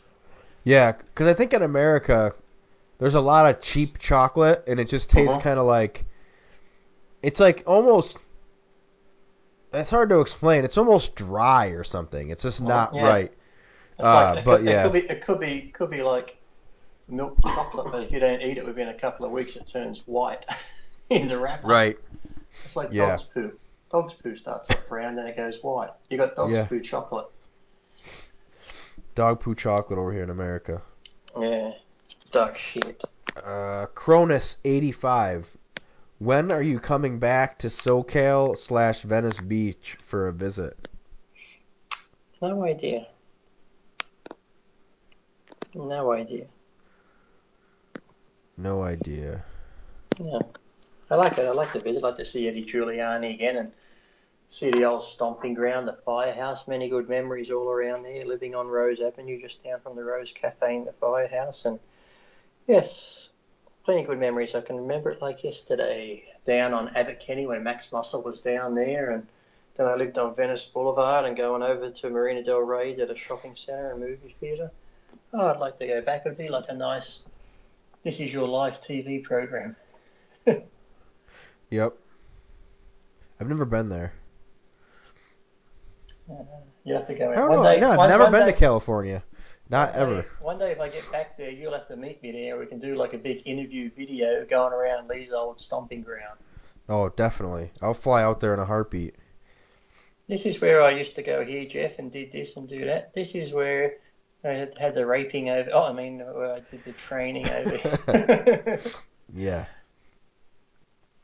Let's see. Kane? Douglas Net. How do you stay dry and full for a 2-day show format? Water, sodium, diuretics, etc. Well, you don't go crazy doing crazy shit. I still drink water slowly. With diuretics, well, like I said, if I'm going to take them, people take one, then some people take 2 and 3. I just take half of one if I need it the day before, and then just go by how you look. Don't just think, okay, I've got to get dry, I'm going to take it. If you don't need it, don't take it. But I always just find eating the normal diet food and not drinking a lot. And like I said, if you're doing contest one day and you pump up and I said, normally that day the contest is on, you don't really eat much anyway because you're busy with the prejudging, and then after that you have a meal, and then you go back for the night show. So you haven't really put a ton of food in anyway, and you haven't really generally drunk a lot. So the next day you should be fine. Generally the next day you look better because you've been posing all day and you've generally had one big meal. So yeah, but I've never had a problem staying dry doing that, as long as you just don't do crazy shit. If you're going to do the carb deplete and carb up, and then, like I said, if you're carving up for that one day, you might hit or miss it. That's why you see some of the pros at the Olympia. One day, some pros are flat, some guys looking really good. Next day, the flat guy now, he's really full and hard. The other guy that was full and hard on the first day, he's now smoothed out a bit by the next day because they're just fucking around too much with fluid and food and diuretics and fucking drugs. So, Yep. at least the least minimum changes you can make, the better you're going to look. So, just don't go doing any drastic type fucking witch doctor type garbage thinking it's going to help you out, because generally it won't. Yeah. I think all the fucking witchcraft at the end that's the reason why there aren't as many guys who nail it. Like, I don't understand how you can fucking have a guy like Phil Heath who has prime genetics, has everything in the world at his disposal. He's a millionaire. He's got this he's got everything at his disposal. But he can't come in good for 2 nights, 1 day a year. That blows my mind. Exactly. You got 1 day of the year, you got to fucking do it, and you can't do it. It's crazy. Like, what the hell? What is like? It just doesn't make sense to me. But Jason Genova comes up a lot in these comments. Oh yes, I've seen his name come up a lot, and different people always say get him on again, or it just comes. Did you see where I tagged you in that Order 66 shirt? No, I didn't see that on Instagram. I think it's on Facebook. Yeah, there's a T-shirt out that said something like, "Oh, okay. I survived Order 66" or something. It's like the Star Wars shirt I tagged you. Something like that. Yeah, I haven't been keeping up on my Facebook very good, so that's probably why. Yeah. Marrow DK. I have seen videos of you doing very high reps on leg press. How often was this a part of your leg training, and did it build mass as effective as the lower and heavier rep range? Hope your operation goes well. Greetings from Denmark. He's probably talking about Battle for the Olympia '05. No, yeah, I did it a lot. I always went from heavyweight sometimes to high reps, and I found that both of them go on heavy, lower reps, 6 to 8, built my legs just as good as doing the high reps did. So I think legs are one of those body parts that do respond to both. The high rep stuff responds to them, and so does the low rep. So I recommend doing both. See what works for you, but yeah, a combination of both never can hurt. So yeah, don't just get stuck to the heavy. You got to go heavy, because over the years of doing that, your knees and that will be like dickhead. So yeah, break it up. Plus, Yeah. it makes it more of a challenge too when you have contests to see how many reps you can get out, or sometimes superset even. Do like leg press and squats, or squats and leg press. Do like 3 to 4 plates squatting, 15, 20 reps, chop off, then go do 5 plates on the leg press for 15, 20 reps. Just do stuff like that, mix it up all the time, and your legs can take a hell of a lot of punishment, so go punish them. Okay. Paul Cullen. Oh, come on. Hi, Jeff. My good friend in the USA. He compliments my show with Matt. Thank you very much. That's Central Bodybuilding on IronMagazine.com. Thank you, Jeff Paul. 15, mention Jeff 15. No, I'll get there. He says, can you pass my sympathy to Lee on the loss of his dog? My dog also died 3 weeks ago, so I feel the pain. Ask Lee to share some of his best memories with his dog. Oh, Jesus, Paul, always trying to bring up sad shit. I know. Good. Putting a damper on it. Exactly. Good memories. Just laying out in the backyard. I remember getting ready for the universe. She'd come walking with me a lot. I remember just sitting out the front on my cheat days and eating donuts. I got pictures of me sitting there with her, and she's eating chocolate chip cookies with me and donuts. And like I said, just taking her on walks, her sleeping with the cats, and just pretty much whatever room I was in, she was in. But sadly, that when Jade and I split, and I went to stay at my mum's for a while, she had 3 dogs, so I couldn't take her there. That's when I had to find a new home for her, and my good friend Thomas and Lisa, they took her in for a while. But then their relatives wanted her, so they took her, which was just around the corner from Thomas and pretty much around the corner from me, so I could still see her when I wanted and stuff like that, because I said I'd just break it for Jade. I figured Jade could have kept her because she had a big yard and shit, but oh no, it's your dog, I'm not looking after it. So sadly I had to give it to them, but she was well looked after, well loved, and they all spoiled her. Everyone that had Yoshi loved her. Everyone that knew Yoshi loved her just because of her personality, and she was like so gentle. But then sadly the other week a snake bit her twice, and they got her to the hospital, and I was actually taken to a groomer's that day, and her legs started giving way. So I said, something's wrong with the dog, get her to the vet. So they rushed her straight to the vet. They did the blood works, and she had snake venom in her blood. So they gave her the anti-venom shots, 2 of them. Each shot's $1,200. Bloody hell. That's expensive, isn't it? Jesus. Yeah, so, and then the next day she was doing sort of good. She was like prepped up and blah, blah, blah. But then she took a turn for the worse. So I went up to the vets and saw her, and she sort of took some water off me, just had her head sort of hanging down low and just sort of real lethargic, and they just were giving her other drugs. So I left her that day, and then that night the people that were taking care of her who owned her now, they were told Lisa to give me a call, and then she took a bad turn and she was bleeding from the nose, and then all the organs started shutting down, so they pretty much had to put her to sleep. What kind of snake bit her? And I think it's probably a black. They found the 2 bite marks near her mouth. Huh. So. That dog was huge, based on the photos, anyways. Yeah, she was a big dog, but when I got her parents and her like uncle or grandfather dog were probably like 3 times the size of her. Like she was like a big, lovable bear, but yet her relatives, my God, they were champion dogs too, and shit, they were looked like actual bears. Yeah. Okay.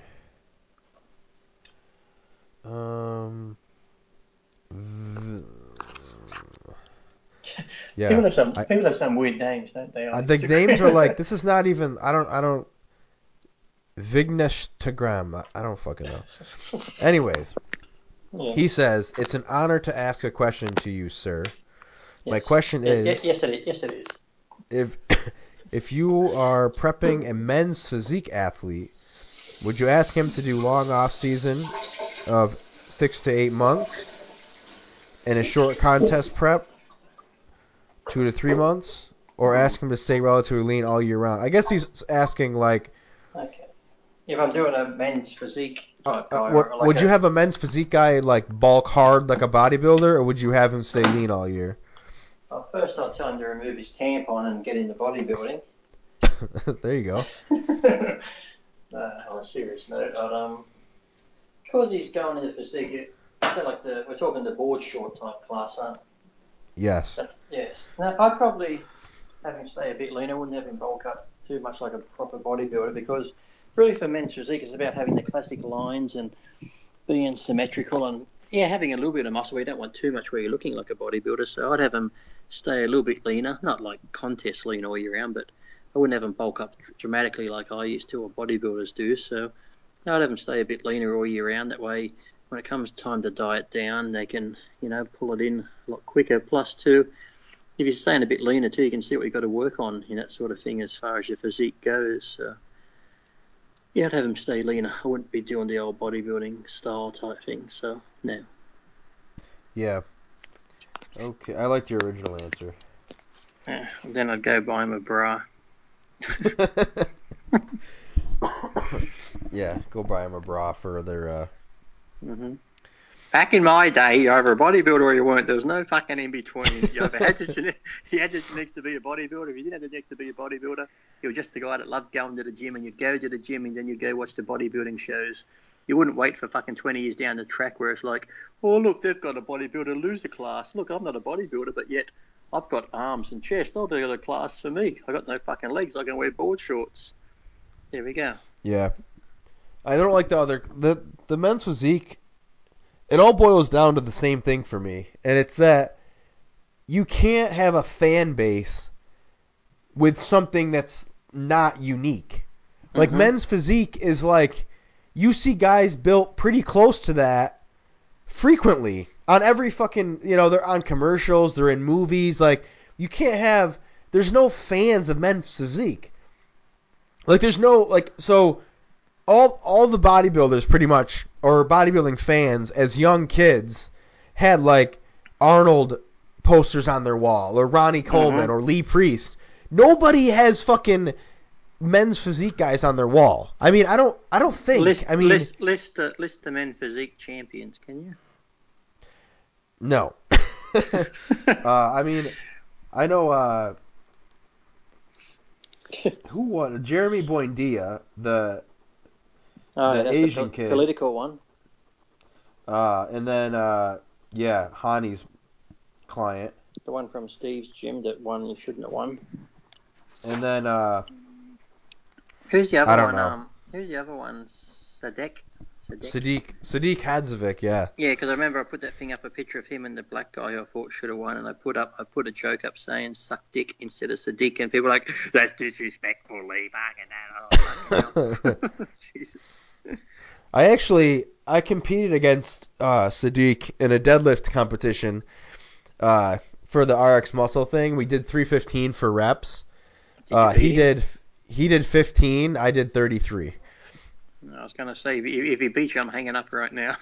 No, fuck no. I weighed 195. He weighed 215, and I beat him. I more than doubled his reps, so I felt pretty good about that. Although I guess I shouldn't be too proud of myself for beating a men's physique guy, but he's a pretty big kid. He's like, Doesn't matter. You took him down. You took him down. It doesn't oh yeah, I matter. certainly did. I beat Seth Feroci too. He did 32, so No. he couldn't hang with Jeff Roberts either on the deadlift. No, look at But this. but yeah, I don't understand you can't just base a sport off entry fees. It's not sustainable. Nobody gives a shit about. There's no kids out there like, oh man, I can't wait to see the Physique Olympia. You think this guy? It's like nobody cares about that shit. The only people who care are the competitors and their family members. Same with bikini. Who the fuck talks about the bikini? Like, nobody's like, oh man, you think Ashley Kaltwasser's... The bikinis girls talk about it. It's like, yeah, who cares? You can't have... It's fucking Vegas. If you're going to watch bikini, I'm going to watch a bikini Miss Olympia. Fuck that. We're going down to Spearmint Rhino. Fuck me dead. The girls down there look twice as good, and they're fucking pretty much all naked. And they come down and talk to you. They're not stuck up. They're not trying to sell you a photo or get on the cover of a magazine. And they're actually getting paid. They can say what they want. The girls down at Spearmint Rhino have good bodies, I guess, because they're strippers and it's Vegas, so they get the top strippers out there. They're probably making 5 times the money, these girls on the bikini on this, who are professionals. IFB pro bikini on every fucking Facebook page, IFBB pro bikini, such and such, who aren't making shit. They're just living off their man or doing whatever to keep this pro card. They can hate me all they want, but it's the fucking truth. I know. I've been there. I've seen them. I've used to be with some, so I know how it fucking rolls in the industry with them. So, yeah. Whatever. It's like I always say to people... They might as well go to Vegas for the weekend and go to Spearmint Rhino and make some real fucking money. Exactly. I'd say that, like, you can go to any fucking beach in the nation and see girls that look like that. You find me a person who's going to pay money on to go watch girls in bikinis walk across the stage from 50 feet away on a Saturday night. Those people don't exist. Why would you do that? Why would you go watch girls in bikinis from 50 feet? Like, girls in bikinis are everywhere all the time.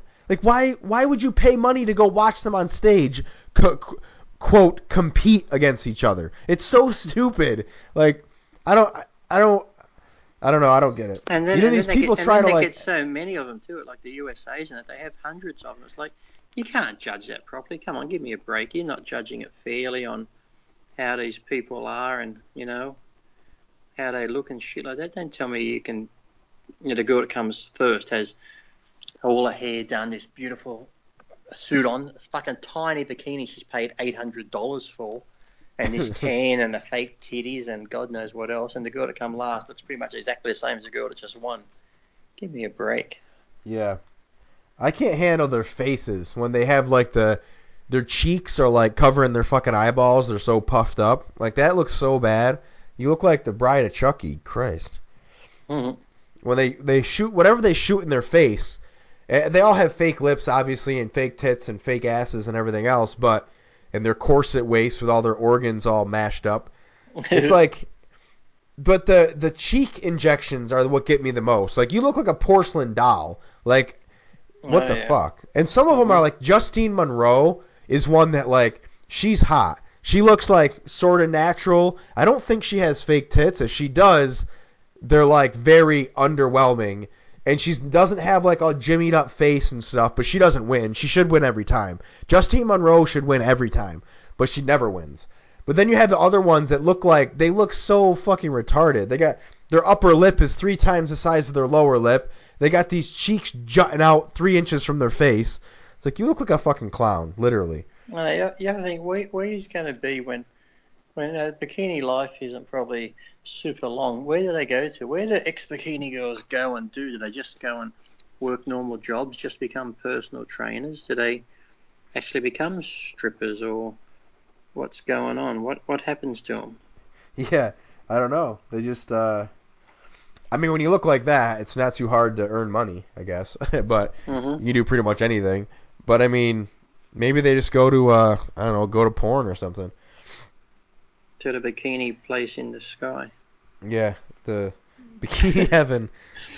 Well, I used to see a lot of them too. You'd see a lot of them in the Vegas. Now, if you ever noticed, you'll see them. They'll be this glamorous bikini girl or whoever, physique or whatever they're doing.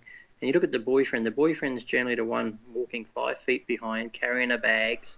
He's just skinny, frail, or he's old and a bit obese.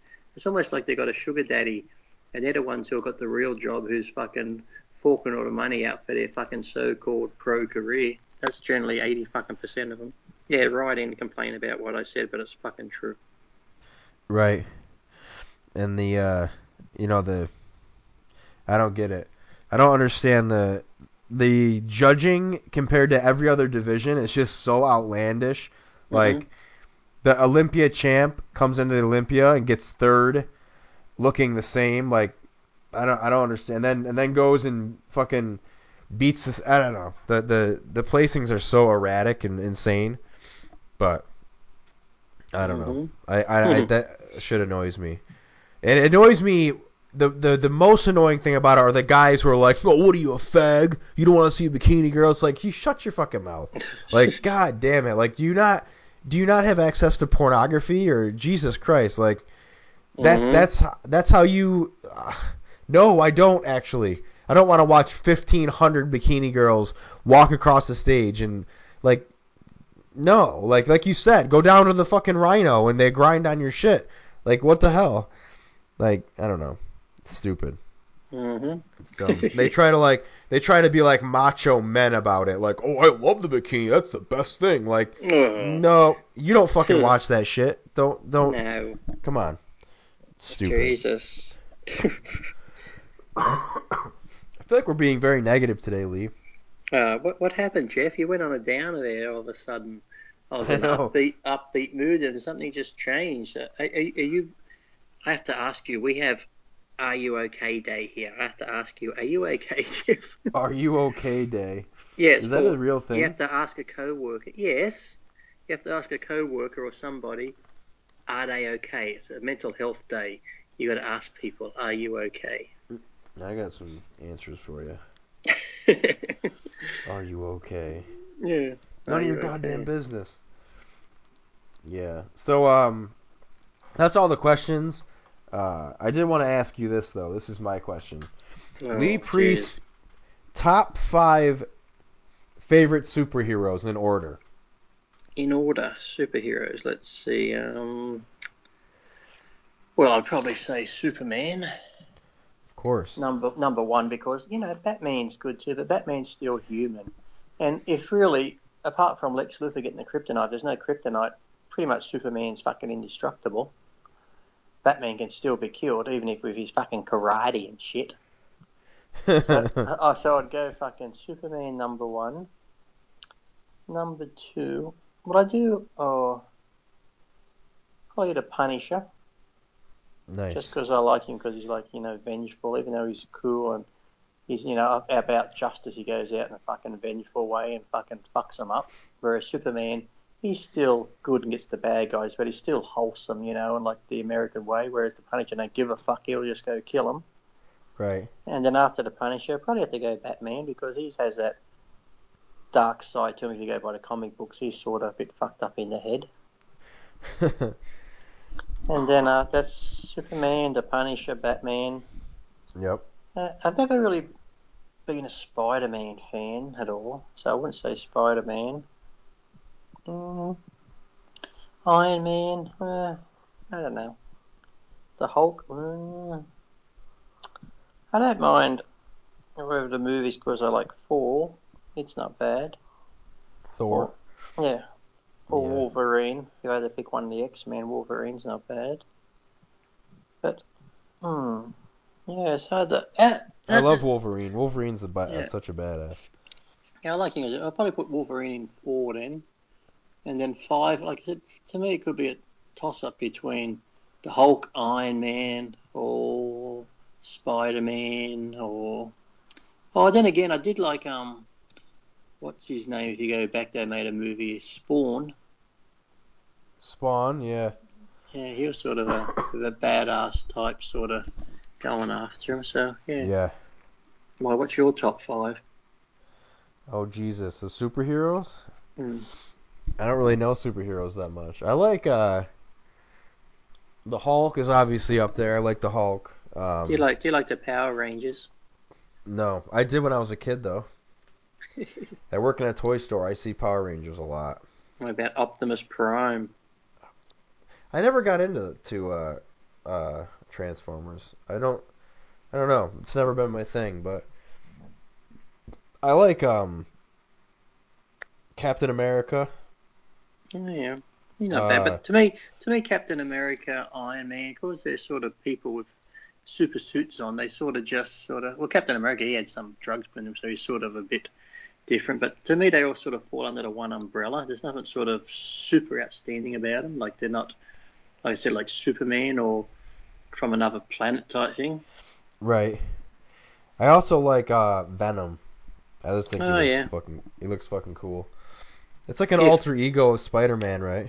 Yeah, if Heath Ledger's Joker was a hero, he'd be a good one, but he was a bad guy. Yeah, Joker's cool. I don't like Batman just because, I don't know, I don't know. I saw The Dark Knight, and I thought Batman's character was just so... The I don't Joker know, was good in that. The Joker was... I wanted the Joker to kill Batman. I know. I could. That's why I hated it. Heath Ledger died because he could have made that character go on for a long time in different movies. Yeah. Like even in Suicide Squad, if that was Heath Ledger in that role, that would have been great. What I could never understand in Dark Knight or even just Christian Bale as Batman, it's like, this is Mr. Wayne. Hello, pleasure to meet you. Yes, yes. And then all of a sudden he's Batman. What are you doing? Do you know who I am? It's like, how the fuck does his voice change just because he put that fucking cowling on his head? Fucking hell. Yeah, the fucking voice was too much. I mean, What are you doing? I am Batman. And he was like, he didn't have like confidence or anything in that movie. Do you know who I am? He's like, I don't know if I can do it. Exactly. Harvey, I'll go save her, but you need to save Commissioner Gordon. I was like, what the fuck? Why's he got a fucking voice changer inside that machine? Yeah, he's got one of those voice changer microphones in his little Batman mask. Yeah. Yeah, and then the Joker was just like totally badass. I wanted the Joker to kill him. Yeah, he was just psychotic, wasn't he? He was funny. I like that. I still love that scene where he goes in where all those bad people are in the thing and he puts that pencil in the table and slams the guy's head into it and goes, ta-da! A magic trick. Remember that? Yeah. I remember Ta-da! that.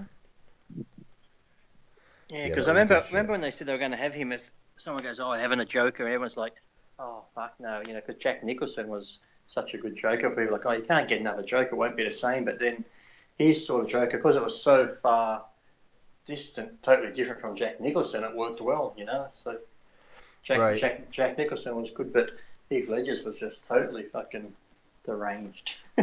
Yeah. Yeah, some people say that had something to do with his suicide. Yeah, I reckon he sort of went to a dark place and into thing. But there's another guy, when they did his autopsy, what did he have? All those prescription drugs in his system and Valium and everything. Of course. So, yep. I don't know if I buy into the whole the dark role played a part in it. I don't think it's as dark as, I mean, if you're on the movie set, like, I don't think there's a whole lot of like, it's mostly probably I think playing that role, even though you got on the movie set, you can, because you got the makeup on and you're really into it, you could be fucking badass then, but you still know it's just a movie, it's make believe, it's fun, you're not really going into it. I've got to understand people that do, like, if you're going to do a movie about real life stuff, like on child trafficking and drugs and people that have been murdered, and like, say for that role you've got to go and hang out with the person who could be a killer in jail, so you've got to go to the prison and work out what his life was like and interview him, and he'll tell you about the murders and this and that. When you got to do those type of roles, I think in a way that might play on your mind, because you're thinking, oh, fuck me dead, this guy did this to real people and murdered them and butchered them, and I got to play him in a movie.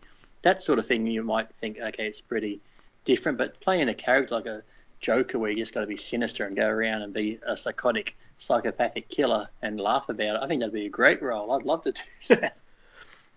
Yeah.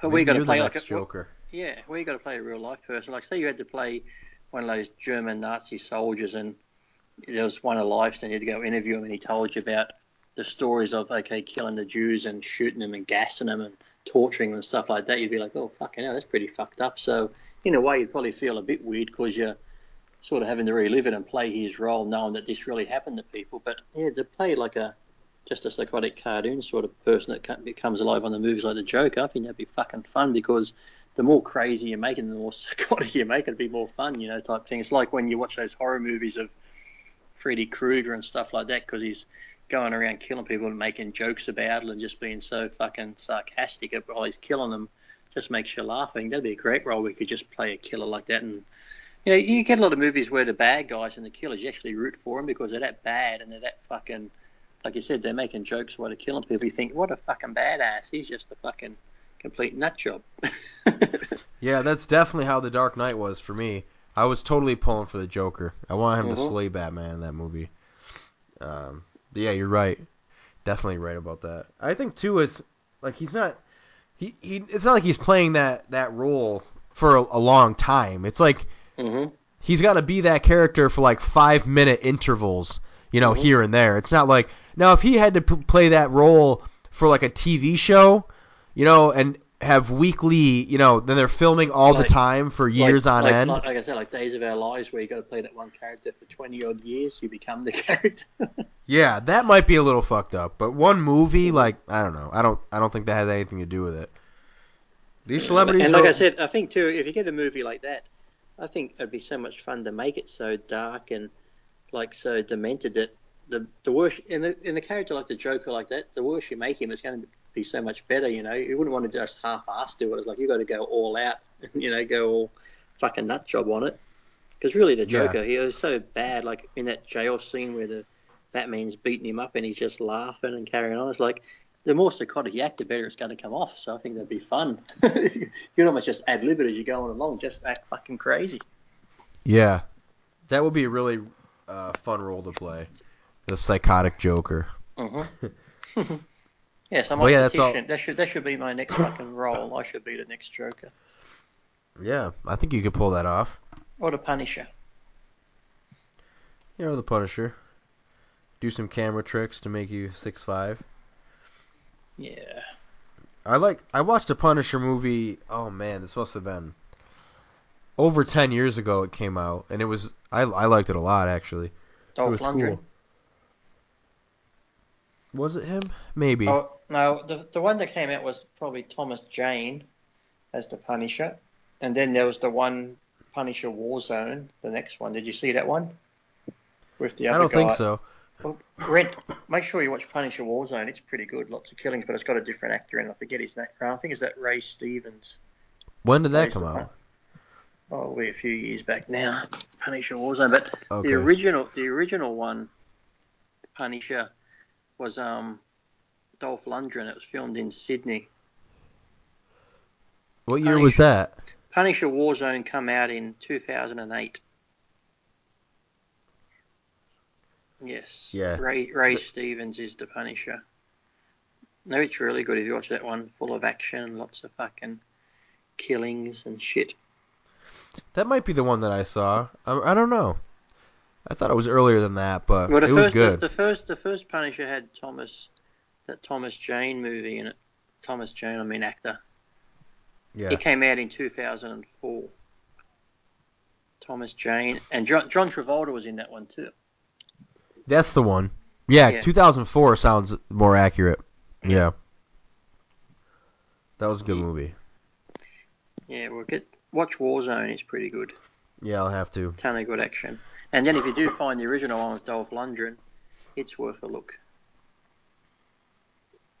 Noted. All right, so that's it for another episode of International Iron. As Lee mentioned earlier, check out ironmaglabs.com and use coupon code Jeff15, GEOFF15 for 15% off at checkout at ironmaglabs.com or ironmagresearch.com. And follow Lee on Instagram, Lee A. Priest. And, Facebook, give me some abuse. Tell me steroids and midget and face tattoo and fucking hell, whatever else. Yeah. Lee's always up for some abuse. I don't mind the abuse because it's actually funny and entertaining. I just wish they'd come up with something new. That's what annoys me because every time I see steroids, face tattoo, it's like, oh, fucking hell. It's like, come up with something new for God's sakes. If you're going to abuse me, come up with something that I haven't heard, which could be hard to do, but, at least fucking try. Yeah, get something original on there. Exactly. Hearing midget, short, that, like, ooh, never heard that. Midget. They say the same, fucking retards. But anyways, that's all she wrote. Thanks for listening, everyone. We will be back in 2 weeks. And 2 2 weeks. That'd be getting close to the Arnold Classic, won't it? Just Yeah. before the Arnold, yeah. Yeah. Well, maybe we'll do a little preview of the Arnold. Actually, hold on, because next week will be the 25th. 2 weeks would be the Arnold weekend. It'll be the 4th. Yes. Oh, yeah. We can do the show while we're watching the live cast of the Arnold on at the time we're doing the show.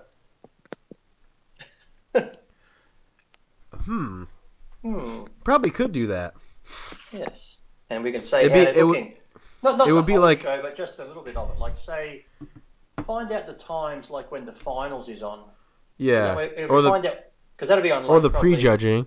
It'll probably be this time really over there, wouldn't it? With the prejudging, when they're doing the call outs, that'd be good. It'll have to be prejudging because that's you want them. Yeah, you want them when they're all on stage side by side. Yeah. So we can. It'll be late my time and midday your time. Probably roughly this time. Yeah, roughly. Yeah, that's a good idea. Yeah, we'll check it out. We can maybe do that. That way we can say who's on and what they look like. And go, shit, crap. Live International Iron play-by-play. Yeah. That's a good idea. That's what it's gonna be next week. That's what it's gonna be. Or 2 weeks from now. Yeah. Just Arnold Classic. Just look and see what time it is, so we know. Right. I think it's like, I don't know. I think it's 7, but that's West Coast, so it starts at 10. 7's like, I think Columbus are higher, so they're not too far off your time, are they? Oh, that's right. Columbus. Yeah. I'll have to look. That's almost your time, isn't it? There's an hour difference in Columbus. I think Columbus is 1 hour, yeah. Yeah. So, yeah, I'll have to look and make sure just what time it actually is. But, yeah, that's a good idea. We'll do that. Yeah, find out what site's live streaming it, and we'll have a looky. Yeah. I mean, that's another thing. I hope someone's live streaming it. I haven't really heard anything about it. I saw something on Facebook, someone saying they're live streaming it, because I think on one of them, good. I think Generation 9 could be live streaming it because it said Flex Wheeler and Kai Green could have been doing some sort of talking about it. Oh, nice. That'll be interesting. We can talk about them talking about the Arnold. Yeah, there we go. Original content. Yeah. All right. With that, for Lee Priest down in Australia, and Jeff Roberts, we are